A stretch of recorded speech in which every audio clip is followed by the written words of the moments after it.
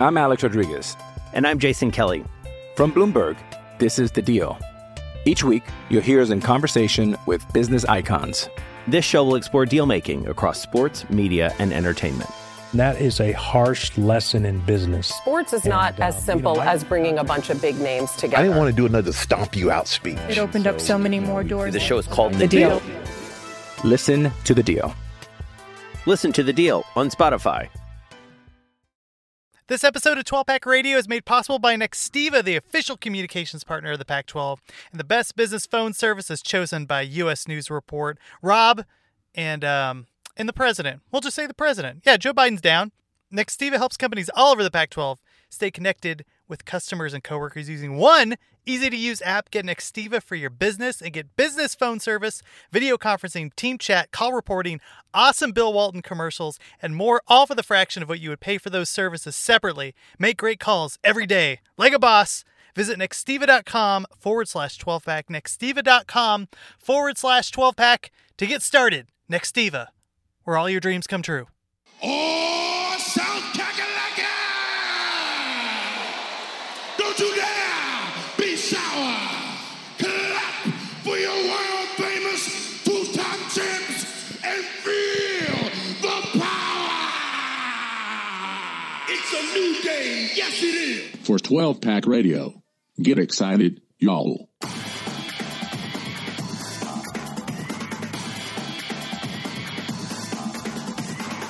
Welcome back, everyone, to 12-Pack Radio, your podcast source for Pac-12 football news, the home of the Beta-Rank College Football Statistical Model, and your home for Pac-12 gambling advice with William Hill's Max Meyer. Thank you for joining us. We are live in the Nextiva studios, where clothing is optional, and I am very excited about today because, Rob, the friggin' Pac-12 schedule came out, and we have a chance to take a look at it, and this is kind of like the beginning of the offseason. How are you? I'm pumped. Like, I got to go through and, like, of course, the folks that do business with to purchase the data did not have the schedule file ready, so I manually put together the Pac-12 schedule. I mean, I've like manually put together the expected wins and everything, but it was fun. I was excited to go through it. This is, I mean, I think fans, of course, you tend to, we're most concerned, of course, with wins and losses, but like, it's almost always a lot of fans will look at a team and say like, oh, the team with the most wins is obviously the best team. We, of course, use a slightly different measure of, advanced stats to try to figure that out. But it's almost always some combination of like how good you are and the actual difficulty of your schedule that, leads to your wins and losses. So I'm always interested to see this, particularly for college football, because strength of schedule can vary so much in college football, even within a conference, right? Like, and we'll talk about this a little bit with some of the misses, right? Like, this is always intriguing to actually see. Once you've laid out how good you expect the teams to be, then you overlay that schedule file on it, and then you really start to get an idea of how the season projects out. Absolutely. And this is a Sharp College Football podcast. So if you're interested in how your team matches up in terms of the strength of its schedule and the strength of the schedules of the people that are playing as the season rolls along, that's where you're going to want to go. Rob has a ton of stuff up there and really looks at every team from so many different angles using advanced metrics. And of course, they're a really good starting point to talk about when we're breaking down what we expect in the coming season. And I think we'll have an actual real season. Now, one thing to mention before we start is we're going to talk solely about Pac-12 schedules and Pac-12 games. We're going to save the non-conference games for another time because I think those are a whole different conversation. We can really dive into the advanced metrics of some of the teams that our Pac-12 conference teams are going to be playing outside of the Pac-12. And it's really fascinating. Obviously, like Oregon has Ohio State, and there's just a lot of really like premier games. And I just think it'll take some time to sort through those in a good way. So bear with us. We're going to continue doing those things here, Rob. Anything else you want to talk about, like, just general throat clearing here before we get into the standings and some of the schedules here? So I do want to just throw out there, like, this is an expected win total. So that takes into account, so this is an additive of like you add up the probabilities, in each given game, and because they're between 0 and 1, you can add it up and sort of get an expected, win total for each team. You can end up with, like, if a team is so bad versus their competition, Like the model might say like, oh, they're likely to win. Like, I mean, let's take Arizona, for example. They're likely to win roughly one game. I don't know which game it's going to be. Like if they win a game, it's going to be a total upset, right? But the flip side of it too is like once you start getting out to the teams that are very, very good, they're going to have something less than like, I mean, the model is going to give like if you added it up across like the 9 games, right, that they play, and let's say they had like a 90% win probability across those 9 games, their expected win total would only be 8.1. But we would really, at that point, like they're likely to go undefeated, right? Like at that point is basically what the model in some ways is projecting. So this is useful though and interesting when you compare it against what the expected Vegas win totals are. And I always try to, as we talked about on the last pod, in a normal season, I'll try to review where BetaRank's expected order of finish, did compared to the actual order of finish by conferences and by divisions, to sort of test out to measure out how the preseason model did. Okay, we'll definitely do that. Hey, one thing before we start, and thanks. The number of reviews that we've received, I think we got like 10 already in the off season. So if you haven't written a review yet of the podcast, that would be the one request that we have. We're doing all of these shows in the off season. It takes a lot of time to do that.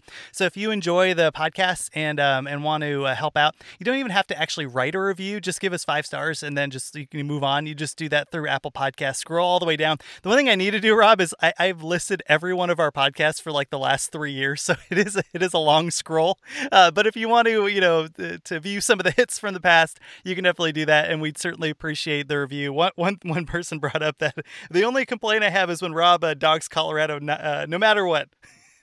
So calm down, Rob, on the Colorado. No, actually, I think we're going to speak pretty highly of Colorado in the coming year. I think the year that they had was quite impressive. So you're on notice, Rob, when it comes to our commentary about Colorado. I mean, they're not. I mean, like they are projected to be like the 5th best team in the South, and not like a huge step down from the teams ahead of them. I think that's a real positive for where Dorrell has them in year 2, and I like the defensive coordinator hire they made. Yeah. There's some nice things. There you go.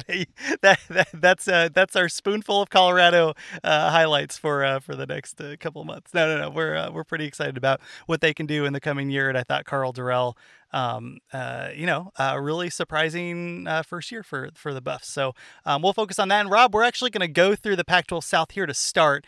So once again, this is kind of like a setup, right? Like don't take these numbers as gospel. They're here to take a snapshot of where we think the conference is going to start. And of course, things are going to change over time, and BetaRank continues to get better as the season progresses. So just know that these numbers are a good talking point to start, and we'll continue rolling through a lot of these numbers. There's just really infinite ways to be able to look at different teams throughout the offseason. So without further ado, Rob, what do we got here with our season win totals? There are 9 conference games for each team.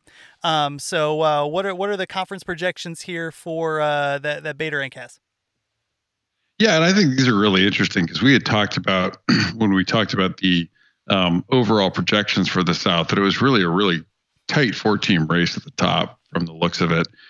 So the expected win totals, number 19 ASU in the preseason projection comes in with 5.89 expected wins. Number 16 Utah comes in at 5.86. UCLA, number 18, comes in at 5.53 expected wins.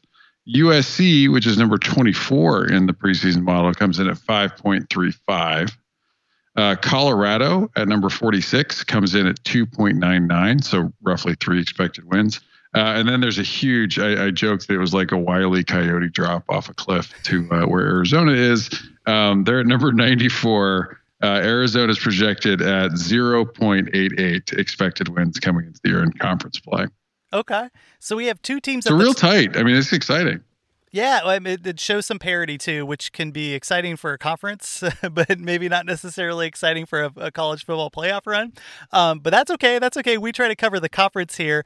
So basically, Rob, we have 2 teams that BetaRank projects to go 6-3 in conference. Where do you want to start with them? Yeah, I mean, so let's start with Utah.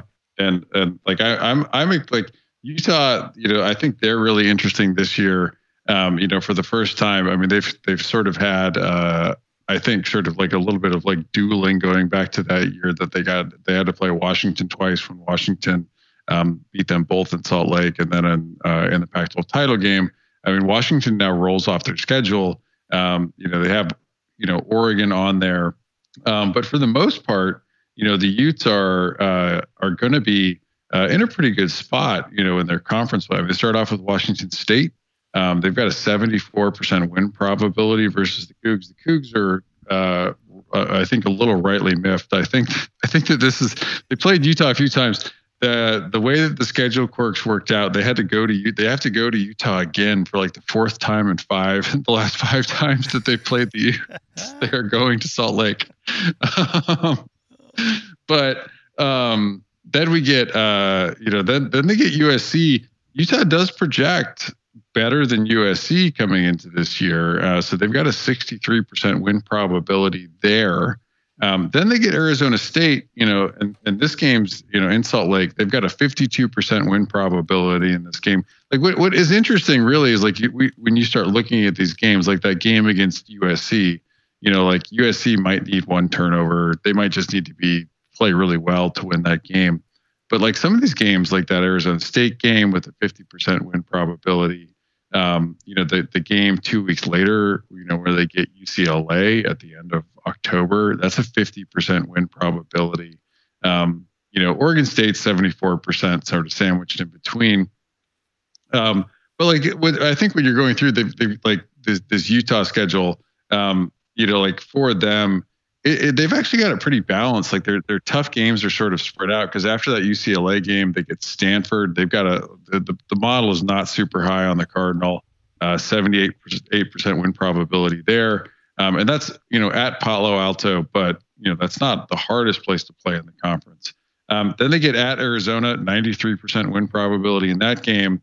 They get Oregon at home before Colorado, but they will have had at that point, like, at least two like very winnable games right ahead of the Ducks. They only have a 26% win probability against Oregon. Oregon really projects as the best team in the conference. And then, they get to finish with Colorado. They've got roughly a 76% win probability there. So, really the only game they're not either a favorite or a toss up in, if you're a Utah fan, is the game against Oregon. And then, I think what's really going to decide the Pac-12 South in a lot of cases is the head-to-head, right? Like against Arizona State, against UCLA, and against USC. Yeah, when I took a look at the schedule, if I'm a Ute fan, I'm happy. I think this is a good. You should be happy with the schedule that you have. Not a ton of crazy spots. The one thing to keep in mind, though, Rob, is that bye that they have is pretty early. So they have the game at home against Wazoo, and then they have a bye. And then they have like 8 games in a row without a bye. That's the one hiccup if you're a Utah fan, because as somebody whose team had a very early bye a few years ago, those injuries pile up. And if they're key injuries, then, you could be stumbling into an Oregon game or even a Colorado game with some injuries that could be detrimental to Utah. Beta Rank basically has Utah at the top of the Pac-12 South. It's a close race, but they are right there in the middle of it. So just one thing to keep in mind when it comes to whether you're betting on Utah or if you're a Utah fan, just to kind of, set expectations early, because there's certainly going to be some injuries headed into some of those games. Yeah, absolutely. I think that it is an interesting setup for them. I think that they're going to have, really a potentially tough, set of matchups. But I like down the stretch, right? Like there's some space, as you said, between some of their, their tough games, but they're all right in a row, right? So like any injuries, there's going to be no recovery time for them. Yeah, and I know we mentioned not going into the the non-conference games. We won't go through all of them, but man, if they project out at 6-3, I mean, Utah's Weber State and San Diego State. I mean, now we're looking at 7 or 8 wins, possibly 9. They own BYU. Vadering's got them at 8.5. I was gonna say the Utah fans are gonna be so mad that I didn't include BYU as like an automatic win. They've just which it kind of has been over the years. So that's a pretty good season, and they certainly, like we mentioned in our last podcast, where we were going through the Beta Rank projections just in general, bringing in some interesting talent at the transfer portal. So they have some interesting wide receivers, some interesting running backs, and of course the defense should always be solid. So overall, if you're a Utah fan, I take this, and I'm excited for the coming season. Yeah, absolutely. Like I think there's a lot to look forward to for the Utes. And we talked about, we really expect the defense and special teams to be really solid again. It is a question of who's at quarterback and how does it work? Well, speaking of I wouldn't say speaking of good schedules, this is the exact opposite. Let's keep these in pairs here. So we're going to go the mountain schools, then we'll do the Arizona schools and all that stuff. Colorado, man, my goodness, not the greatest schedule. I wouldn't be as happy if I were a Colorado fan as if I were a Utah fan. At ASU to start, SEC, they have an early bye, and then at Cal, at Oregon, at UCLA, UW at home, and then they have that Utah game. And I just wrote in big parentheses, oh no, because I really liked some of the momentum that Darrell had with this program. Now, obviously, it was a shortened year, and they had some schedule quirks, but really projected and played better than we had anticipated. Although, I would say, myself and Hythloday were a little higher on Colorado going into the year, and I think how they finished was better than my expectations, but I did think that there was some stuff there. Whether or not they're going to continue that, this might be a season where Colorado is actually a better team the next year, but the record doesn't show it, Rob. No, I agree. And that might be right. I think this last year, Colorado's record was maybe better than the Buffs were. I think that this year, you're right. It could be very much the opposite. It's a rough. We're not going to get into the non-con, but Texas A&M and then Minnesota. That's a rough start. To get them both. They're going to be favored. Considerably. Against Arizona. But other than that, they're not going to. They're going to be. Underdogs with in most of the rest of their games, with a real toss-up projected against Oregon State, and it does, I think, in particular, the opening part of their schedule could be very hard, right? And that's where you worry about, where do they come into, into that bye week, which is, as you said, an early bye. Or they've got a 26% chance to beat Arizona State, a 30% chance to beat USC. Then they maybe get their confidence back a little bit because they get Arizona. Cal's very beatable for them. They've got a 37% chance to beat California. You get one turnover, you can absolutely get that game. But then, they in Arizona get both Oregon and Washington this year. Yeah. And then they get, Oregon State, that's a toss-up game in the model. But UCLA looked really good, minus just an insane number of turnovers last year. There was a lot of improvement that you like coming in, in last year for the Bruins. They bring back a ton. The Bruins look to have, a 76% win probability. So the Buffs, they're going to be underdogs in that game. They might need as many turnovers as UCLA gifted them last year to win. And then you get Washington and then Utah. I think that's the tough thing is they could really, start out the season rough and then finish the season pretty rough with UCLA, Washington, and Utah. Yeah, they were bestowed the gift that is the University of Arizona coming off of a bye, which will, really, there is a very high probability that they're 1-4 going into that bye. I hope not, hope they jump up and whack a team or two. But that likely is what the odds have. And then after Arizona, and they do have the Beavs at home too, which could be a winnable game. But yeah, this is just a rough schedule for Colorado. So if I'm a Buffs fan, I'm really going to be looking more at the development of the team rather than whether or not they win those games. I mean, there's that old adage, right? Of lose big, lose little, win big. And they did more of the winning than losing last year, at least in some of the key games. So they may be ahead of schedule, but I think this is just a tough one. I think this is one of the more difficult schedules in the conference, to be frank. Yeah, and the non-conference in no way helps out Doral this year, right? I mean, like, there's just, Minnesota's not a juggernaut, but man, A&M was really good last year. I mean, Mon's not going to be back, but you still feel like, Fisher's starting to figure things out a little bit in College Station. I feel like we're going back and forth in terms of good schedule, bad schedule. Let's shift over here to the Arizona schools and start with ASU. I really like this schedule for ASU. I mean, this was a team that we really wanted to watch this past year and were able to in spurts, but obviously wrecked by COVID, and we've talked about all that stuff. So I really do think the schedule sets up, if this ASU team really is making the leap, the schedule sets up for them to really do it. I think they really have a chance to rack up a number of wins. And frankly, they could actually be the opposite of Colorado, where they have more wins than maybe the talent, or there's certainly a possibility where the talent matches the number of wins. Either way, I think ASU fans should be really excited about the schedule that they have. Yeah, I mean, I like a lot about the schedule, right? I mean, like the non-conference builds up really from like that, like it almost goes like a C. I don't know that UNLV counts as like a B game, and I don't know that BYU counts as an A game, but like extremely manageable non-conference schedule.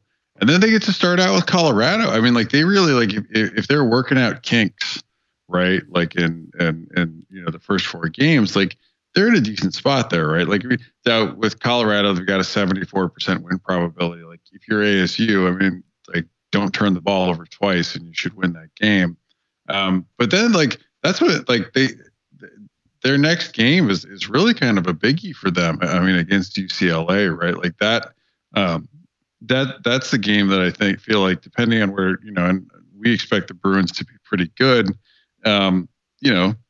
Like it's going to be a measuring stick, I think, particularly, I mean, if like UCLA were to beat LSU, even though LSU wasn't great shakes this past year, I feel like that would be a solid win for the conference. And, UCLA, if they came in, into that game undefeated against ASU, it's going to have some hype, because ASU is likely going to be undefeated too. And then you get Stanford, like 76% win probability there. The Utah game, again, roughly a toss-up. They've got a 48% win probability. Then you get a bye, like at a really nice time, right? Yeah. And Oregon's rolled off the schedule, right? Like their turn with the Ducks is over. So then you get Washington State. They've had some shootouts with the Cougars. The game 2 years ago, stands out in my mind. I don't know that that's going to be the case this year. They've got a 72% win probability in that game. They get USC at home. They've got a 58% win probability there. Now, again, like that's close enough that like if they just like USC could be even on turnovers and really, win that game on their own. But like what's interesting is like where Washington projects this year, not that far ahead of where ASU does. Like ASU in the past, if they had drawn Oregon and Washington on the same schedule, like that's a real tough draw for them. This time, like they're, it's nearly a toss-up. They've got a 45% win probability in that game, against the Huskies. Like the ASU's made some pretty significant progress. And then they get to finish with a nice, relatively nice, easy Oregon State and Arizona, 2 games that they should, likely win. Yeah, you never know what happens in Corvallis. That's always a tricky spot. But like, if there's one road game that you want at the end of the year, getting the Beavs, I think is a good call. Really, this schedule sets up if they're going to win the South, they have a schedule to do it. ASU, and if you're a Sun Devil fan, that's pretty exciting. One other thing to mention here, so you mentioned the Washington game, you mentioned the good bye that they have.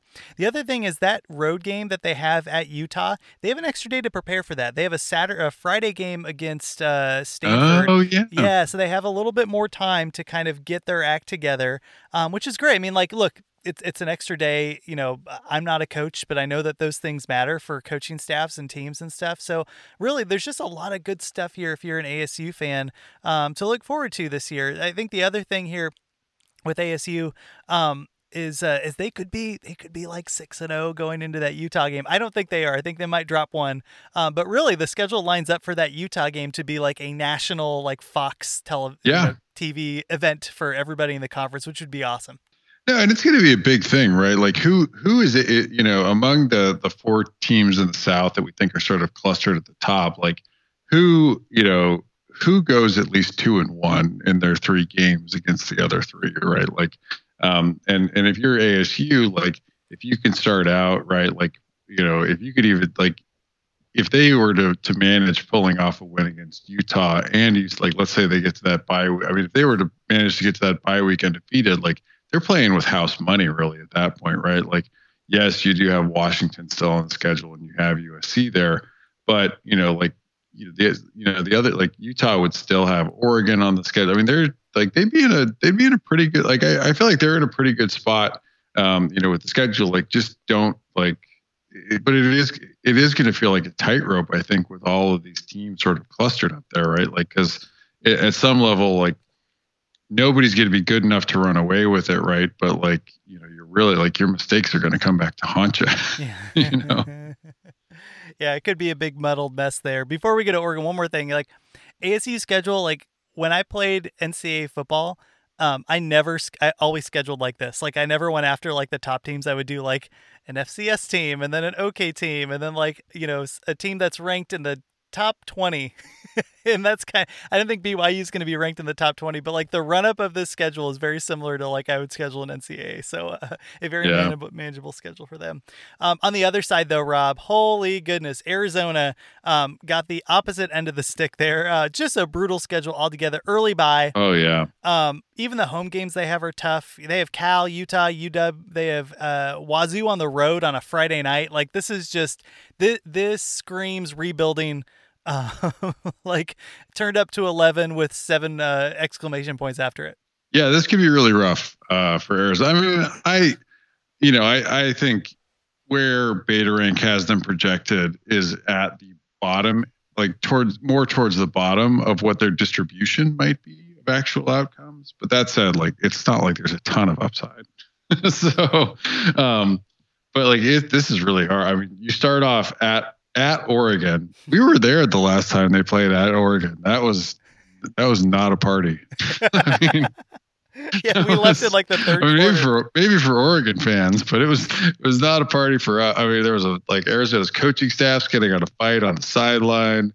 There's somebody that was like mocking us behind me, and I just turned around. I'm like, come on, man. I felt like Toby in The Office, where I'm like, yeah, Michael, please stop. And then you get your bye. I mean, congratulations on that. So you get to lick your wounds and regroup, and then then you've got UCLA.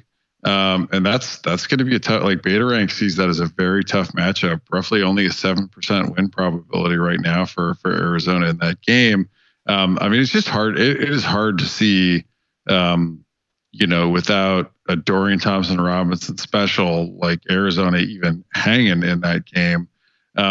Their next, if you go through the schedule, the best shot to win a game in the Pac-12 comes at Colorado. They've got a 20% chance to win that game.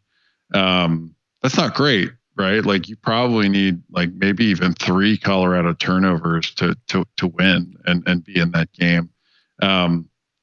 And Arizona's got Washington and Oregon, so they get Washington. They have a 5% chance to win that game. USC 10%. I mean, Cal. By the standards of what we're talking about here, Cal, like they've got a 14% chance in that game. Utah is likely going to be really rough for this team. I mean, they've got a 7%. Washington State 16%, maybe. I don't know. I mean, the thing with this Arizona team, I mean, like. BetaRank has them close to 1 expected win. It's sort of like one of those ones that like when you look at like over 9 games, it's likely that somebody, is going to show up and have a really bad game, right? you know, one of Arizona's opponents might have a really bad game. I don't know who that is going to be, right? And if it is a team that is, you know, close enough to them, if you were talking about like, I mean, if you were going through this, you would say like Washington State, Cal, and Colorado. Those are all teams that like should, if they have a very bad day, could lose to Arizona, right? But some of the other teams, I don't know that they're that close, right? But well, here's the problem: is like mathematically, it looks like they could win a game, right? Because if you add like, if the probability is 0.15 and there's, you know, there's 9 games that are 0.15, then if you add them all up, they get to 1. But the problem is, this team is a wreck, and I don't think they're going to lose. I don't think they're going to win on the road. So even that game against Wazoo, they got to go to the Palouse on a Friday. That Colorado game is on the road in altitude. So there really is a world where they just don't win any of these games. But I do think that the one that I circled as the highest likelihood was actually the Cal game at home. Just because like, going to Tucson and playing a bad Arizona team, oftentimes teams can lose focus because really there's not a lot at stake, and it's hot, and actually the fan base can be okay. I don't think they're going to be okay this year. I don't think there's going to be anybody at the games, but there is a reason why like Washington often lost in Arizona and in the desert. It's hot and it's just like a non-focus game. So I really do think it's going to be a home game, but even their home schedule is bad, Rob. I mean, it is what it is. It's going to be a bad year. Yeah, I mean, absolutely. Like this looks like a real tough year. I just like, I mean, I think if you're an Arizona fan, you know, you should, this is, as you alluded to earlier, and I think this is true of like full on rebuilds, and let's not kid ourselves. This is a full on rebuild. This is Jedd Fisch's lose big year, right? Like, I mean, I think I'm not the only one. There are people around the Pac-12 and around college football that are somewhat impressed with the job Jedd Fisch has done putting together the coaching staff. I am, you know, like I think compared to where they were, I think they're in a better place. They're going to be bad. They're going to be horrendously bad this year. This is a lose big year as they try to redo the roster. Sure. Yeah. And one thing that I forgot to mention, that UCLA game off a bye would be the other one where, you know, it's possible that they just jump up and punch. And by punch UCLA in the mouth, I mean they win with like 3 turnovers or something. So that certainly is one where they could win too. But again, the odds are against that more than they are for it.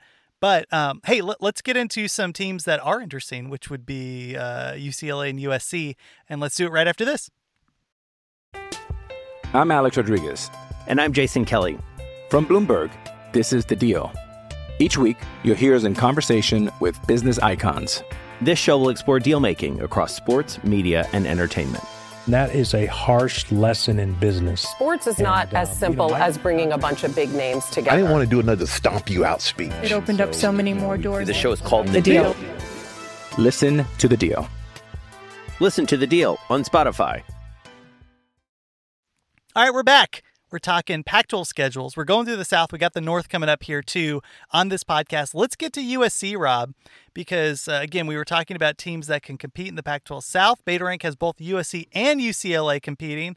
USC, right out of the gate, Stanford. They got that weird... That I don't get that game. I guess it's probably because they have that Notre Dame game, and I think Stanford... Yes, it is. They both have Notre Dame on the schedule. Yeah, so they're always able to play that earlier. It's kind of a bummer because I really do like seeing the first 3 non-conference games before we get into conference play. So I always feel like, you know, week 2, Stanford, USC, we're not seeing both teams at their best, but it is what it is. So they have that right out of the gate. They're at Wazoo, which always gives me a little bit of pause, particularly USC that at times doesn't have the best of focuses on the road. And then after that, though, they have Utah, but they get them at home.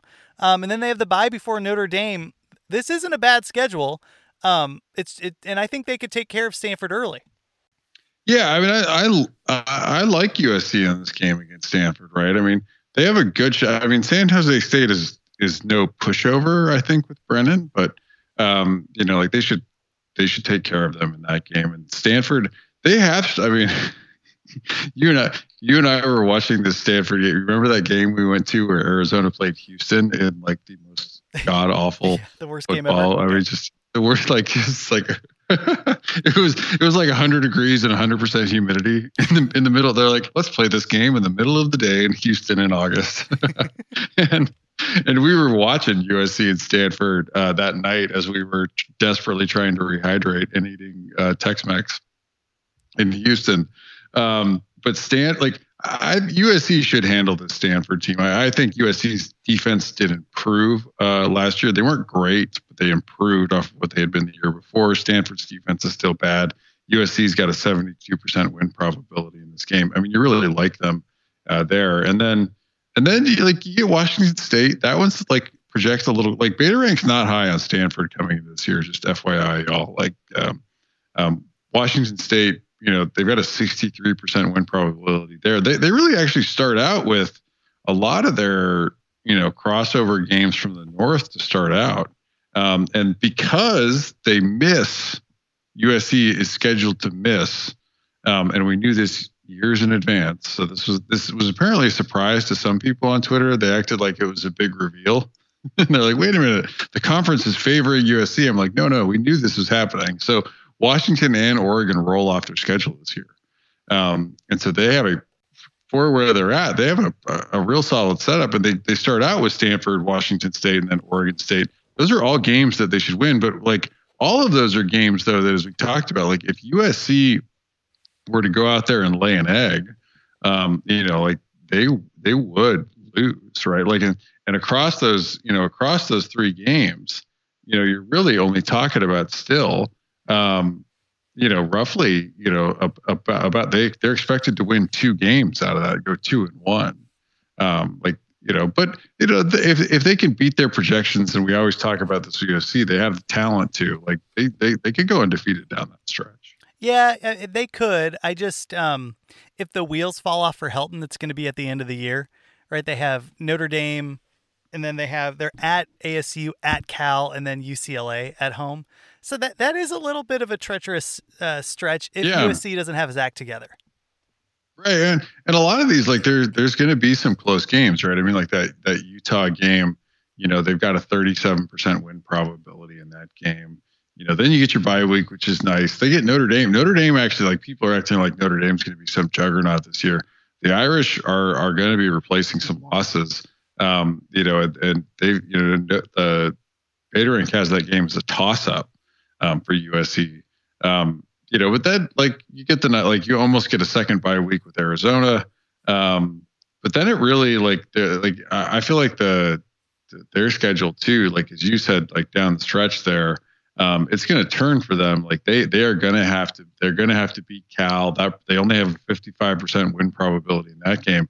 And then they've got the Bruins, and they have a 39% win probability there. That game may end up not being as, UCLA may end up being like a paper juggernaut. And maybe we just, what we saw from them in the pandemic year is ephemeral and doesn't translate, but they look, I mean, particularly with the defensive improvement they had last year, they looked better minus just a ton of turnovers. So this is, I mean, USC doesn't not, I mean, I think a lot of people have USC really pegged as like maybe the favorite coming into this year, because of what the way their schedule lays out with not having Oregon or Washington. Really, I think still top to bottom from a recruiting standpoint, having the most talented roster in the Pac-12 South. But, so we still have the questions. I mean, how much does the defense improve this next year under Orlando, and where do they sit? They could easily beat this and just cruise through not having Washington. That's the thing with USC. Their potential upside combined with not having Oregon and Washington on the schedule, could be really good, right? And it could end up being a one-horse race very early. I mean, we'll see. It could, but Utah's schedule's pretty good. ASU's schedule's pretty good. So, ASU doesn't have Oregon, and who knows how good Washington's going to be this year. I mean, I know their defense will be good, but Washington has been beatable in the last couple of years, and so it's not like they're playing, like Bama and Oregon. I just think that there's, it makes it more difficult for ASU, but it doesn't make it impossible. But yeah, I totally hear what you're saying. And then when you flip it over and we talk about UCLA, I mean, again, the scheduling gods, what they do for one side of those paired groups, they don't do for the other side. I think this is a tough I think it's a bit tough. Now, UCLA gets 2 byes because they have that Washington game to start, so that's one thing to keep in mind. But they do have a late bye later in the year. They're at Stanford, they have ASU, but they do go to Washington and to Oregon, and then at Utah. So there are a lot of obstacles in the way for UCLA to really compete, I think, at the top of this division. Yeah, I mean, I like the Bruins coming this year. It's a tough schedule. Like there's no bones about it. I mean, they even on like the 12-game schedule that you have here, they project almost a full game lower than for their expected win total than ASU and Utah, right? In the total wins. They're right there, not far behind ASU and Utah in the expected wins. But the big difference, as we talked about, is that they have Washington and they have Oregon on the schedule, this year. And then, on top of that, like then they get to follow up the Washington, Oregon, sandwich by going to Utah, right? Like that's real tough. Like they do have that game against USC. They finished their schedule kind of, I mean, they have the bye, then you get Colorado, a game you expect them to win. Then you get USC, and then you get Cal. Again, for like if you're UCLA, I mean, they project to go basically 2-1 on those last 3 games. And there's some toughies. I mean, they really do need to come out and they need to take care of business against Stanford. That toss-up game, I think for them, it's going to be important for UCLA. That game against Arizona State, that game against Utah, because UCLA has Washington and Oregon on the schedule. They need to hand out losses. Like in their head-to-head matchups, if they're going to stay with it in the South race, they need to make sure that like when they play ASU, they hand ASU a loss. And the same thing goes for Utah. I think if they drop one of those games, it's going to be hard for them because Washington, I mean, they're slightly favored against the Huskies, but it's basically a toss-up game. That Oregon game, they've only got a 26% win probability, right? Like they are going to need to hand out a loss to their opponents to the other contenders, I think, to stick in it. Yeah, and my apologies. I had said that the Oregon game was on the road. It's at home, but it is at Washington, Oregon at home, and then at Utah. So that is a hell of a little run there for UCLA. But like you mentioned, at the end, Colorado at home, USC on the road, and then Cal. And then, UCLA against USC. Sometimes they're blowouts, sometimes they're close, So it's just an interesting schedule, but it's one that, This is why I'm not as big of a believer in UCLA. Because Odighizuwa is gone, but also, I just don't really trust UCLA. And then when you take a look at the schedule, they're both pretty rough. So I don't know. Any last things on them? No, I mean, I think they definitely have the tougher road to get there, right? I mean, if they really are not a paper tiger, if it works out, for them. Then they're like I still think the schedule's tough enough that, like I said, like they're not only can they not drop an unexpected game, right? Like they can't go out and lose to Stanford or lose to Arizona or something, God forbid. But like I said, like they've got to hand out some losses, I think, to the other contenders. Like maybe more so, I think, than even like Utah or Arizona State has to. Yeah, you got to. Kick your teams while you're down to climb up to the top, man. You got to step on those heads. Rob, we're at about 45 minutes. We've gone through the South. I think for the sake of our listeners, putting together an hour and 45-minute podcast on the schedule might be a little rough. So let's hit pause here, and then we'll go through the North here next week, and make sure to get that down. Anything else we should cover here today? I mean, at one point, Rob, we do. I so very, very much want to talk about the Arizona basketball scandal at some point. I think we should once the full notice of allegations, which I think we were talking about a little before, and you were talking about like it's expected to come out, and they're going to have to release it to the public. Let's do it. And I mean, I think Sean Miller's contract situation is interesting too. I mean, I say that as in like I think a lot of. It's interesting for Arizona fans. It's also interesting for other fans around the conference who I also think want the NCAA to stick it to Arizona and Sean Miller. Yeah, I mean, I tweeted this out, but like the fact that Arizona is getting up in arms, defending a coach that's made it to the Sweet 16 one time in the last 5 years, kind of highlights the trajectory of that program. So, I really want Arizona to be good because it's been a premier program in basketball in the Pac-12, and very similar to USC, where I want USC to be really good because it'll be good for the conference and it just raises the bar for everybody. So, and I do think Arizona has the resources and the ability to attract a good coach. One of the big pushbacks I always get when I complain about Miller, it's like, whoa, like, who else are you going to bring? Like Chris Mack signed at Louisville. After Rick Pitino had like strippers and got fired for not the strippers portion, but for another allegation. So I do think that like premier programs have resources to bring in good coaches, and there's just a really long history of resources. And basketball is king in Tucson. It's a little different for some of the other programs. Like USC would be a good example of like, it'd be really hard for USC to recruit a basketball coach when football really is the bread and butter of that university, and just the history isn't there for that USC program. So don't mean to pick on USC. There's a lot of programs like that where football is king and basketball is secondary. So anyway, that is for another day.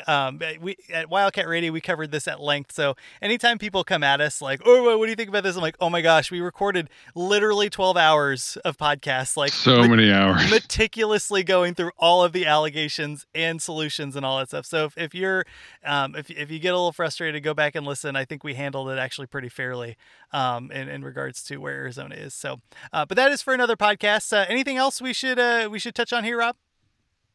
No, I think we're good. It's been a quiet news week for the Pac-12 and football, I think. And but I'm excited because spring practice is going to start soon.